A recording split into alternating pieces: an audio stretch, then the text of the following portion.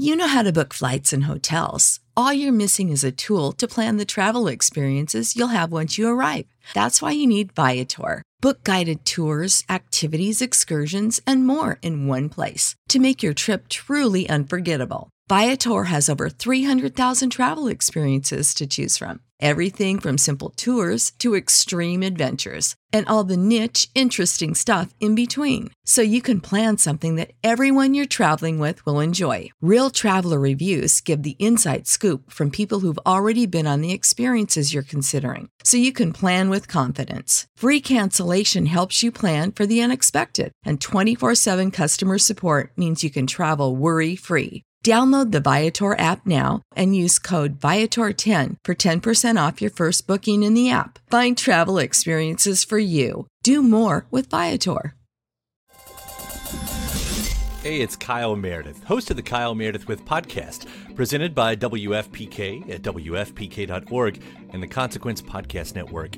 It's a series that puts the spotlight on iconic musicians and actors, inviting them to drop by and talk about their latest projects, whether it's albums, TV shows, films, or beyond. I'm going to say something I don't want to say. Here it goes.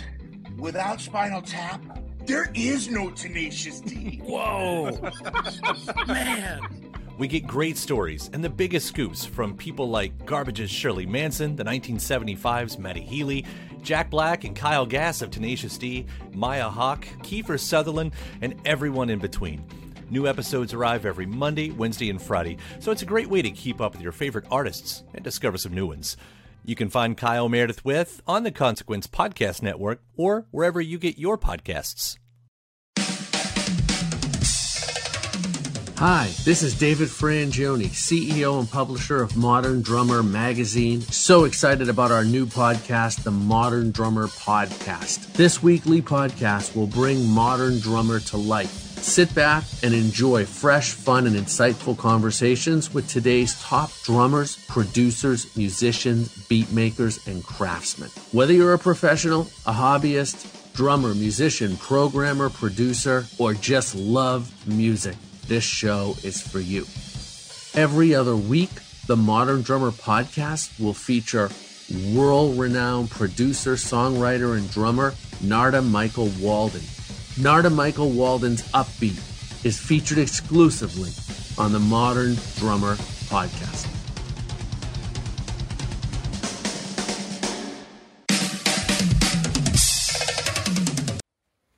Hey everybody, this is your brother Narada Michael Walden. So happy to be saying hi to you on this day. And welcome to our show, The Upbeat for Modern Drummer. And our episode for this day is a genius drummer from Baltimore. We call it Balmer. His name is Dennis Milton Chambers. He is a phenomenal drummer.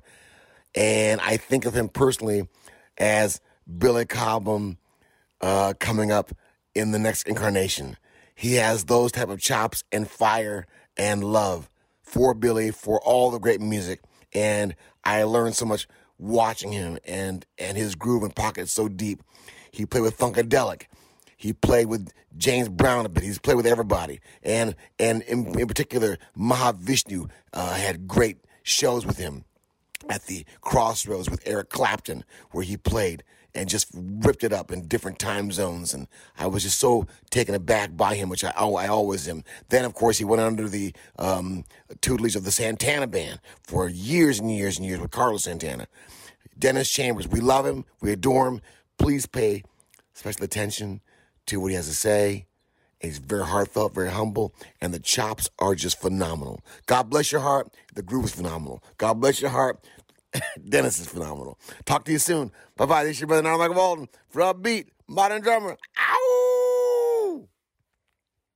No, I learned something from Louis Belson. Louis would say, Denny, when you close your ears, that's when you stop learning. Yes, of course. Oh, I know.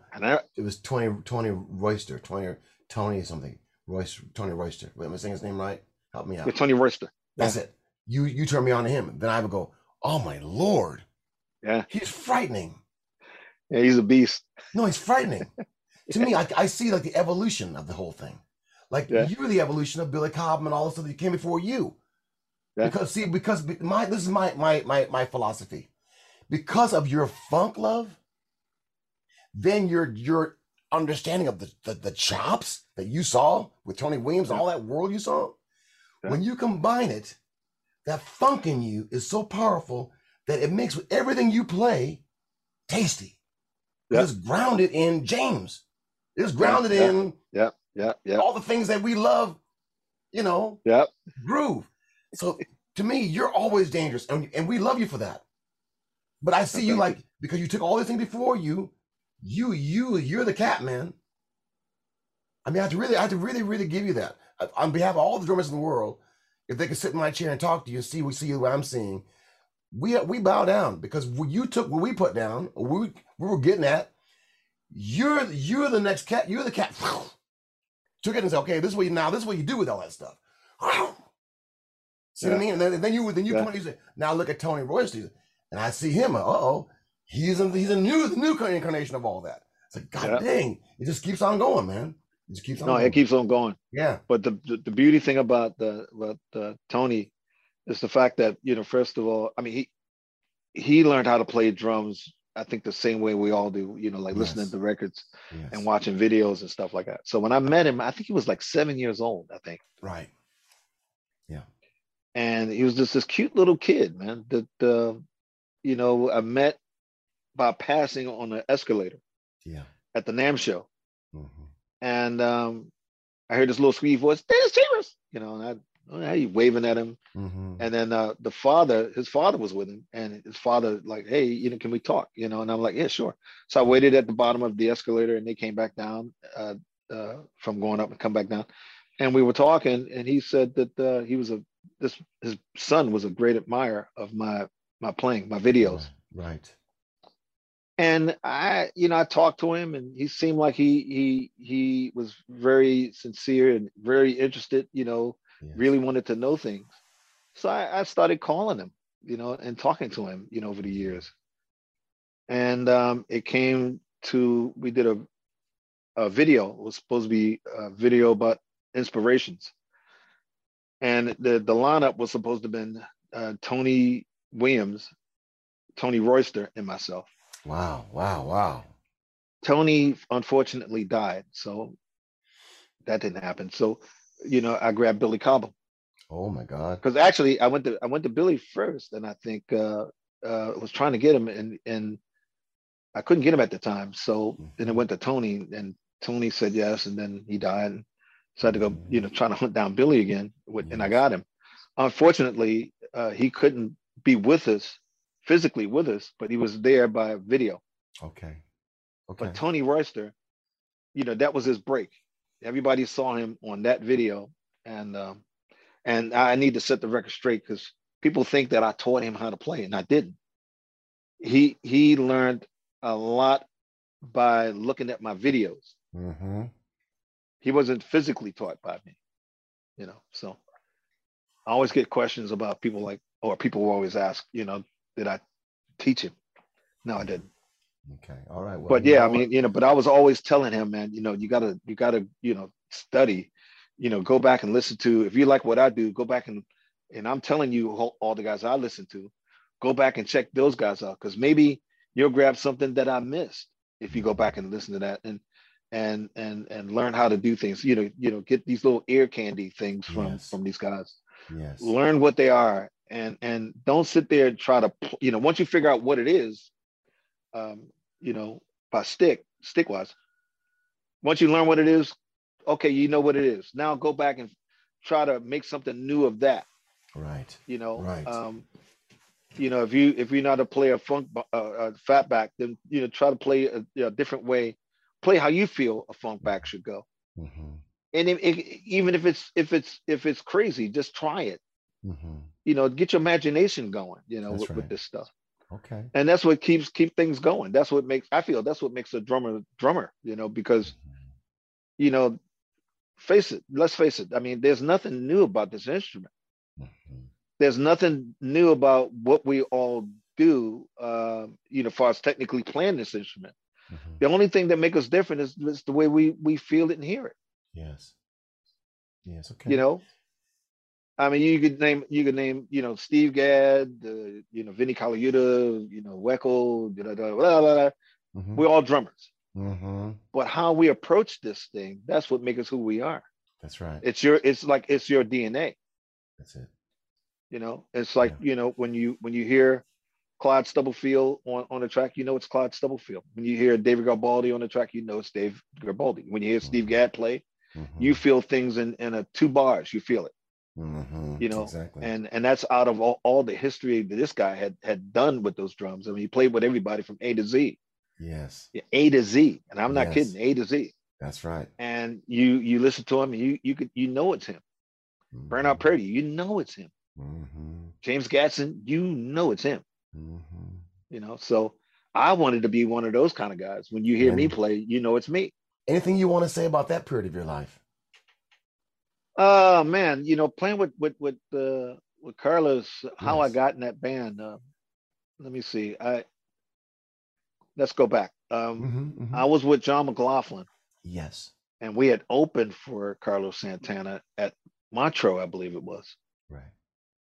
And Carlos saw me play with him, and he liked what we were doing. And when we got back to the hotel, he called me up and asked me to come down to the room. So I went down there. Joey DiFrancesco and I went down there to talk to him. And I mean, we had fun. We were just talking about a lot of things, about music, about life. I mean, all kind of things, Yes. And we both had to leave like early that morning. I remember that. So I left. By the time, I mean, it was the sun that came up, and we're still talking. And I'm looking at my watch, and I know I had to go, pack my stuff. Yeah. And get in the shower real quick. And we were even when I left the door, I think his door, we're still talking as I'm going down the hallway, talking stuff. And so it's over, and I go to my room, pushed all my stuff in my suitcase, met the guys downstairs, and we went on. Okay. 3 days later, or something like that, I get a phone call from my wife, and she's saying that Santana's office is calling. And I thought, well, I just left them or him in Montreux, so maybe they were trying to get a hold of me for some other stuff relating to that show. Okay. So I'm calling Kevin Chisholm at that time, who was managing. Calling Kevin, we're playing phone tags, and then finally get him. He calls me, and I'm like, "What's going on?" He goes, "Hey, Carlos wanted to know, if you want to join the band, if you can join the band." I'm like, "Yeah, sure, I can." I'm like, "When?" He says, "Now." I'm like, "Well, I can't do it now because I was on the road with John at that time." And I felt like, oh man, this is a great opportunity, to play with Carlos. If I say no, it will be it. Now, let's back up. I think 1986, I think it was. Chester Thompson was playing with Carlos. Right. Chester recommended me to take his place in the band. So I get a call from, I think it was Bill Graham's office, to play with Carlos.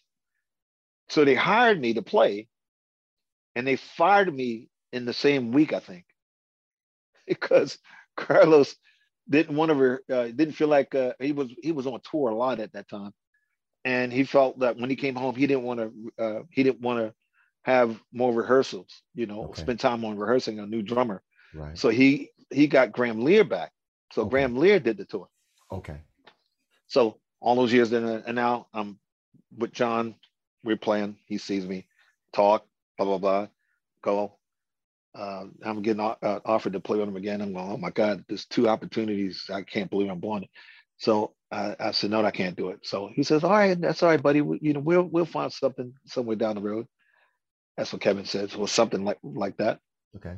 And then all of a sudden, I think it was like a year later, Smooth It came out. It was blowing up, and stuff. And I get a phone call Kevin Chisholm, and he's asking me, Carlos, what he was saying, Carlos would like for me to hire me to do a recording. Oh, sure, man. When? He told me when it was, and we worked out the business part of it. And I go out to San Francisco, record, meet those guys, and playing with trying to figure out how to play with two great percussion players, Raul Rico and Carl Perazzo. Absolutely. Phenomenal guys. Great players. Phenomenal. Yeah, Absolutely. great, man. Yeah, man. So I'm trying to figure out my role, or how do we make this work, musically, and so it's I'm listening to them and playing off of what's going on there. Carlos is giving me directions, what to do, what he wanted, and I'm trying to do that, and it just came together. But I learned after all those years, or some of those years, I'm playing with one of the greatest bands ever, because that band was designed never to, you just couldn't fail it. I mean, Carlos would throw stuff at us all the time. And, like on the same night, he throws something that day and we had to play it that night. Amongst all the other songs we had, so he would bring in like 4 tunes, 3 tunes sometimes, 2 tunes sometimes. And, we had to learn them right there and then play it. Short amount of time to learn it and then play it, So that band never derailed, never made a mistake as far as that go. Okay. Sure, there were some mistakes, playing some music as far as like the backbeat, maybe for me, the backbeat, or it crashed the wrong place.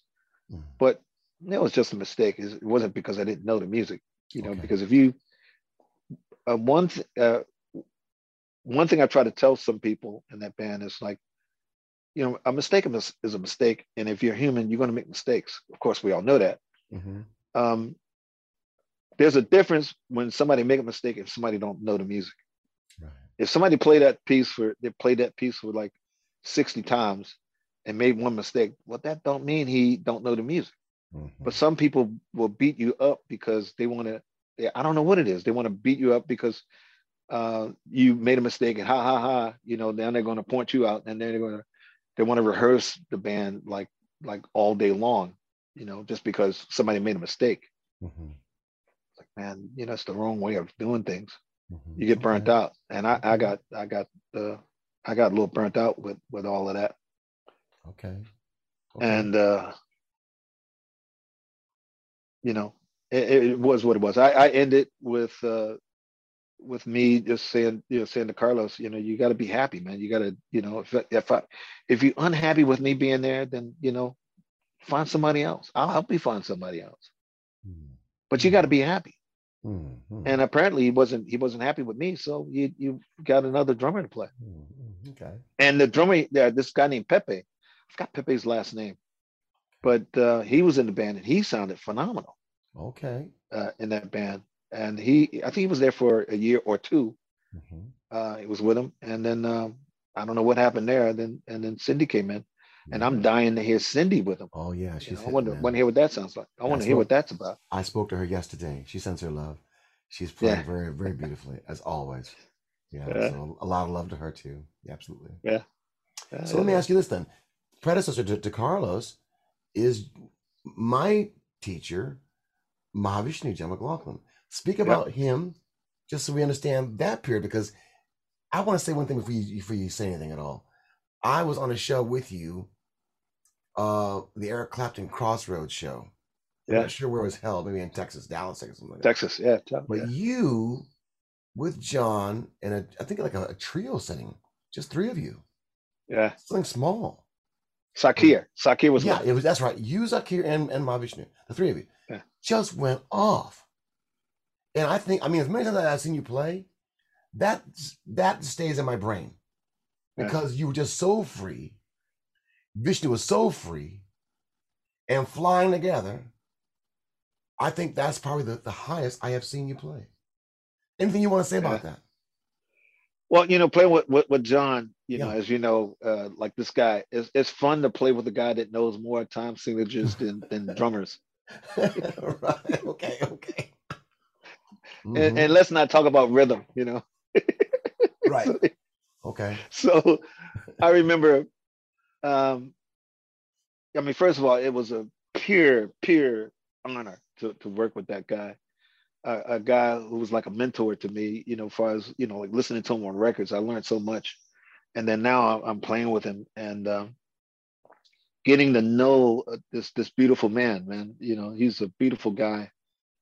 I mean, he's like a brother to us, I mean, he is our brother. Yes. Um, and I mean, to play with somebody to allow you with all the freedom to do what you need to do, as long as it works with the music. Yeah. Um, man, I can't say it's no words to say about him. I love him. We love him. He's a great teacher. Teach you about life and music and things. And he has a real big heart. A lot of patience, Mhm. especially with me. He had a lot of patience. That's right. Man, I don't know what to say about that guy, but musically, or in music, I had a lot of fun with him. Watching somebody, you can know when he loves what's going down when he's sitting there laughing, or he's got this big smile on his face, and even when he's playing the most intense thing possible for him at that time, because like some of those when I played with him with the Free Spirits. Mm-hmm. Some of the songs were so fast. First, I mean, we learned them, they were real slow at first. And then all of a sudden, as years went on, the faster those things went. Yeah. And then it got so fast at one point where John had to go back and relearn fingering That's right. of his own songs. Mm-hmm. And meanwhile, Joey and I were looking at him like, come on, man, get it together, Mm-hmm. And we go out and play, man, and he was just laughing. I mean, he just you could tell. I just don't know what to say about this guy. I mean, he's a beautiful guy, man, and God bless him. When God made him, man, he broke them all. Mm-hmm. Beautiful. Well, I Beautiful mean, guy. you worked with some of the greatest guitarists of all time: John Mahavishnu, Carlos. We all love John Scofield. Say something about John Scofield. Well, John Scofield's another one. Yeah, Is a very, very, very beautiful guy. yeah. Um, One of a few guys that he hire you to do what you do, Mm-hmm. and he trusts you to do what you do. So he's not going to put any restraints on you. Mm-hmm. Both Johns are like that. They Yes. just allow you. They may, they if they don't like something, they will say, try another approach with this, or think of this another way. Okay. But that very rarely happened with Okay. both Johns, Okay. and I had a great run with Schofield, and Right. there are hints, every now and then that we may get back together again. Okay. And now we did once. We did a reunion gig in New York, and that was interesting because we played in a place that was like glass walls. Mm-hmm. So you got a band, an amplified band in a place with glass walls. It don't work out too much. Wow. Wow. So we had to learn. We had to play not as intense as we would do when we go out and play normally. So we had to like figure out how to play these songs very low volume. Okay. Okay. But I I would also not want like to have another stab at that though. to. Okay. It'll happen. Anything you want, because the world is yours, bro. I know Yeah. you did a run with Steely Dan. Yeah. Anything Yeah. you want? Anything you can say about that? Because they're revered, and their music of Asia and all that, which Gad put down too, and then here you are playing it and bringing your love to it. Man, you bringing back some memories. I know. I'm on you, man. I'm on Um, you, man. Come on, this is upbeat, and we want to know. We want to know, man. How do you do what you do? right. Man, Steely Dan, when I got the call to play with them, I think I was with Schofield, I think. Yeah. Okay. And I said yes at first because it was Steely Dan. Yes. But then I figured I'll work out the logistics of the touring later. But then when they told me what time they need me, or the time of the month they're going to need me for, I looked at the schedule and I couldn't do it. So I had to text, or I had to fax. It was at that time it was fax machines. Okay. So I had to fax them back, the saying like, "Hey man, I can't make the tour." This, that. It was one of the hardest things I ever had to do. Okay. To turn down a band that I really loved to play with. Okay. And so I think a whole year went by, and I was getting faxes at that time. Certain periodically get these faxes from HK management and asking me, do I have any time to play with them? And I said, yeah. It was like the next year, thinking that they would say no way. I get a fax back that said we'll take that time. Okay. And now I'm blown away. Yeah, they wanted what you do, Dennis. That's yeah. it. Yeah. So I showed up at rehearsal. I think we had like 2 weeks of rehearsal in New York. Okay. I think we played every song they ever wrote in those 2 weeks. Right. And so for me, it was a lot of sitting down and listening to this music. Okay. A lot of music I knew, from the hits. I knew the hits, but all the back catalog of stuff I didn't know. So I had to figure all that stuff out. Get the rehearsal and try to be the best I can be at playing their music. What did a run with them? I had a great time. Yes. Donald, when I walked in there, by me listening to or talking to Jeff Porcaro and drummers that played in the studio with him, yes, I was expecting the worst. I thought they were going to just tear me apart. Because they were known as, at that time, they were known to be sticklers, in the studio. They hear things that other people don't normally hear, and they do like many takes as they can to make sure it's correct to their ear. And I've heard reports where drummers have shoved sticks in the snare drum head to say, get a take out of that. And I'm not going to name any names who said that, but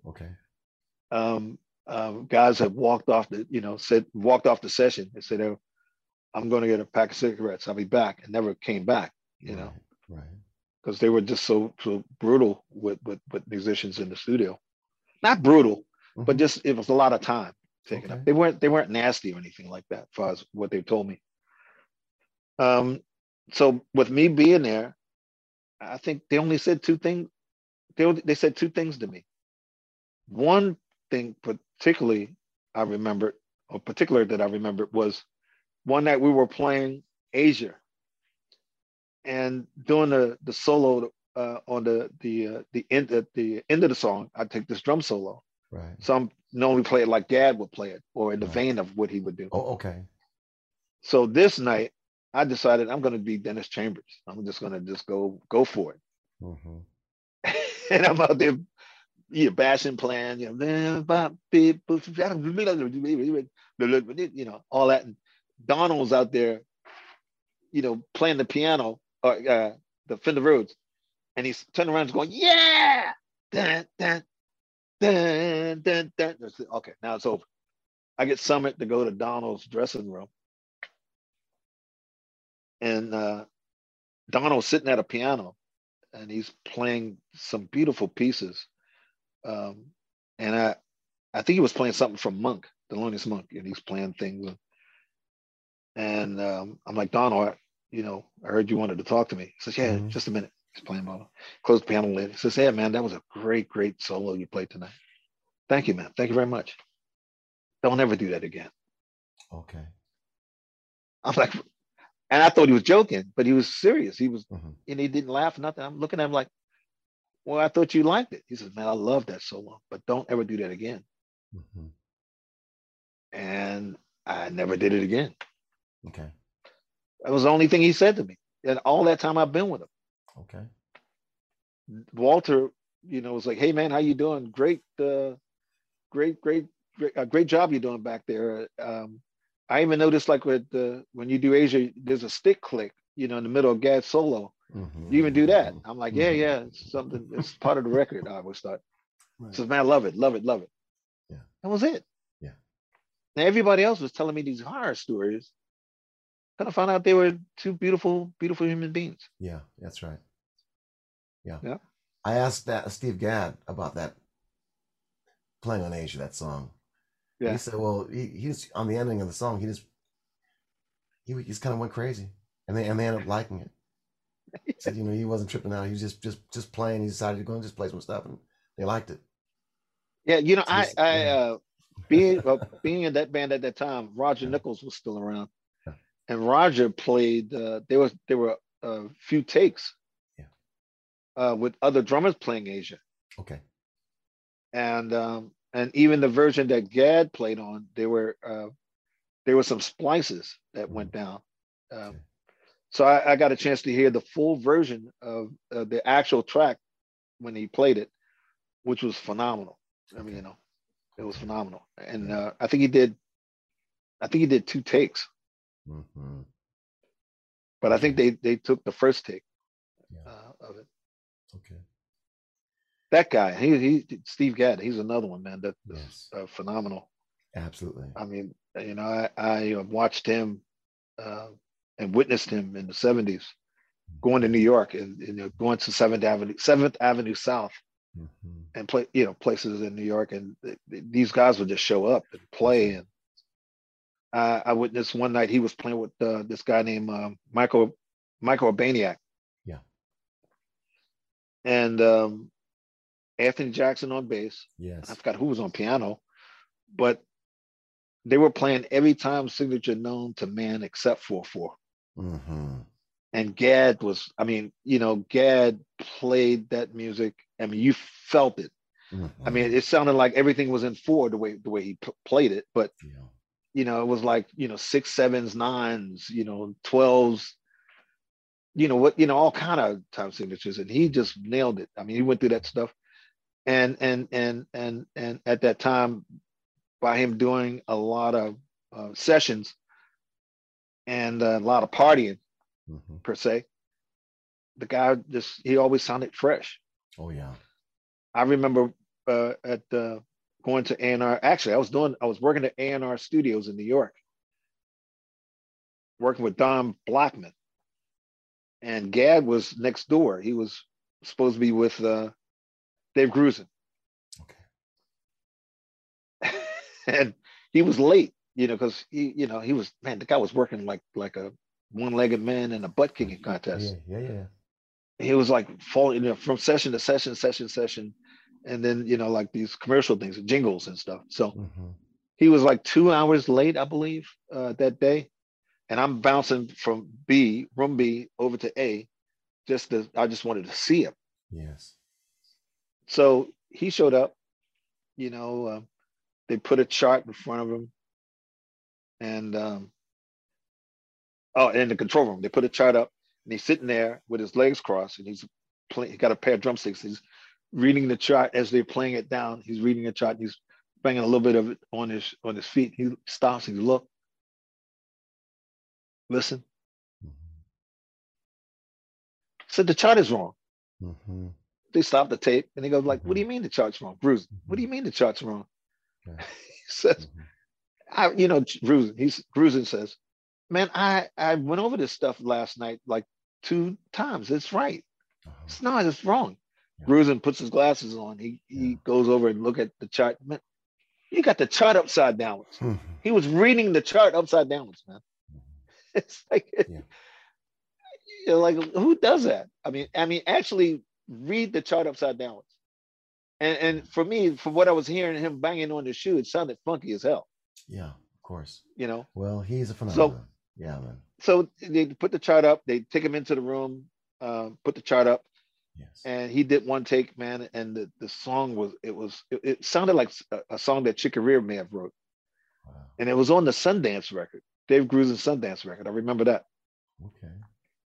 And there was a standing ovation when he finished that chart. And I'm standing there like applauding with, in disbelief, because when he walked into the studio, he was looked like he had partied too much. You know what I mean? He wasn't he was there, but he wasn't there. He was doing a lot of partying the night before. Anyway, so when they threw the record button on, all of a sudden that look of like not in with us went to serious look, and he played that chart once, done, folded the chart, nice chart. Everybody's applauding. Yeah. I think Anthony Jackson was saying something about, well, you want to meet Gad, right? I'm like, no, man, I don't want to meet him. I don't want to meet him. And he goes like, well, he's going to know you're a drummer. And I said, why? Why would you say that? He says, because you have your stick bag under your arm. And I found the nearest chair and I slid the stick bag behind it. And he walked in, and everybody was talking to him. Great, man, great performance, blah, blah, blah, blah, blah. And Anthony Jackson introduced me to him. And he looked at me, he goes, oh man, yeah, I heard some things about you. I'm like, yeah, great, keep on doing what you're doing, man. Because what I saw was phenomenal. And that's right. He walked out, and I tell you, many nights I used to sit there and listen to a lot of his listen to his DNA, his makeup of what he did on those drums, on those records. Right. The Al DiMeola records, the Chicoria records, everybody's records, I heard them all. Yeah, of course. And try to figure, like what is his secret? And then they found out that the secret is how comfortable he is, how he make the track feel, because he's so laid back into things too. Yes. And here's a guy this guy made so much money he could have brought a small island somewhere by playing laid back, not playing edgy, not being, like on the beat, like right on the beat. You're just behind the, he give you that comfortable feel, that made you feel secure, in what you're doing at that moment. Yes, brother. So I wanted Dennis, to be that. I want to be that way. So that's what I'm saying. So I want you to wrap up for our fans your message, what you feel in your heart that you want us all to hear around the world on this great show. Anything you want to say to us at this time, Dennis? Man, I just wish that this world could get together, everybody come together and try to make this world a better place for our kids and our grandkids and for their future endeavors. I think that the government, not want to get too political, but I think the government is running this country a little weird right now based on greed. Everything is about money, and it's not about taking care of people. I wish, they weren't, like homeless people on the streets, kids on the streets. Man, I just wish the world could be a better place, better than where we are now. And I wish the leaders, the guys who are leading us, could do a better job. Okay. No. And what about, that's very beautiful. Now, what about this? Berklee School of Music, the colleges for these young kids coming in, they want to have music. What do you say to any of them? What do you say to any of them? Well, I mean, any of them, I would say just, try to learn as much as you can, man, and find a great teacher. There's a lot of great teachers there. Tony Thunder Smith is there. Okay. And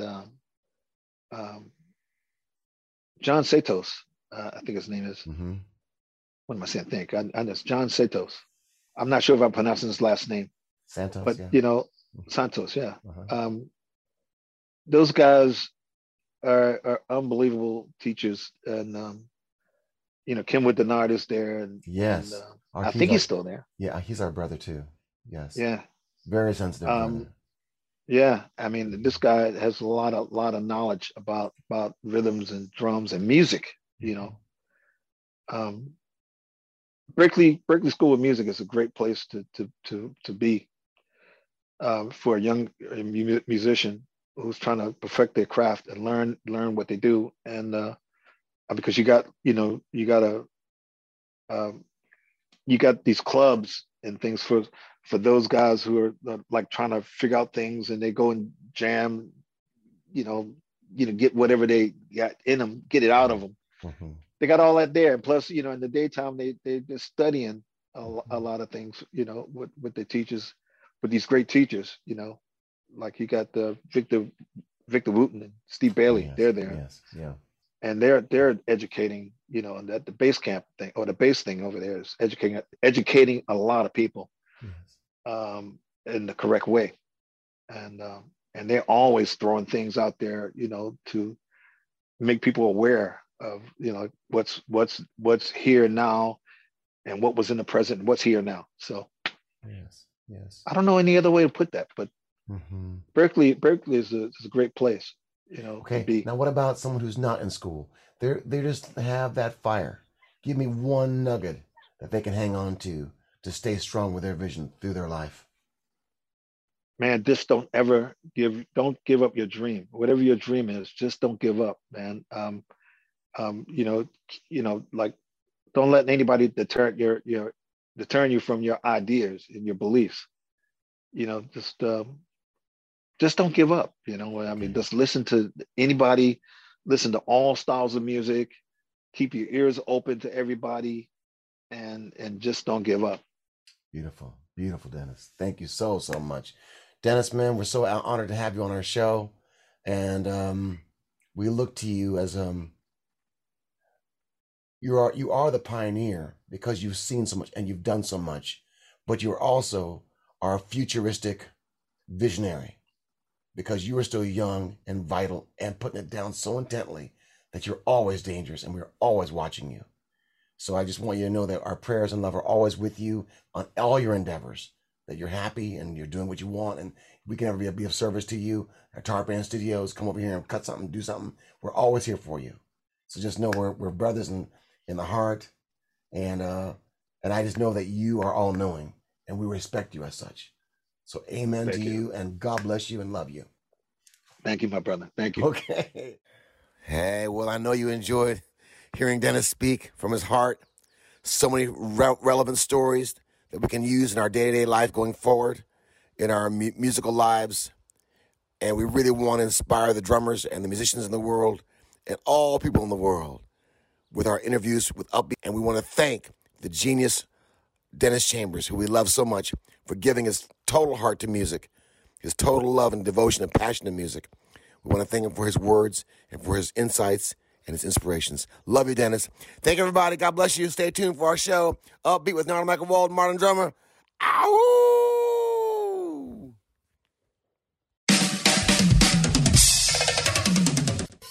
Thank you, everybody, for watching this week's Modern Drummer podcast. Stay tuned for next week's episode, exclusively on Podcast One. Until then, stay safe and healthy, and thanks for listening and watching. Without the ones like you, who work tirelessly to keep things running, everything would suddenly stop. Hospitals, factories, schools, and power plants, they all depend on you. No matter the weather, emergency, or time of day, you're the ones who get it done. At Grainger, we're here for you with professional-grade industrial supplies. Count on real-time product availability and fast delivery. Call, click Grainger.com, or just stop by. Grainger, for the ones who get it done.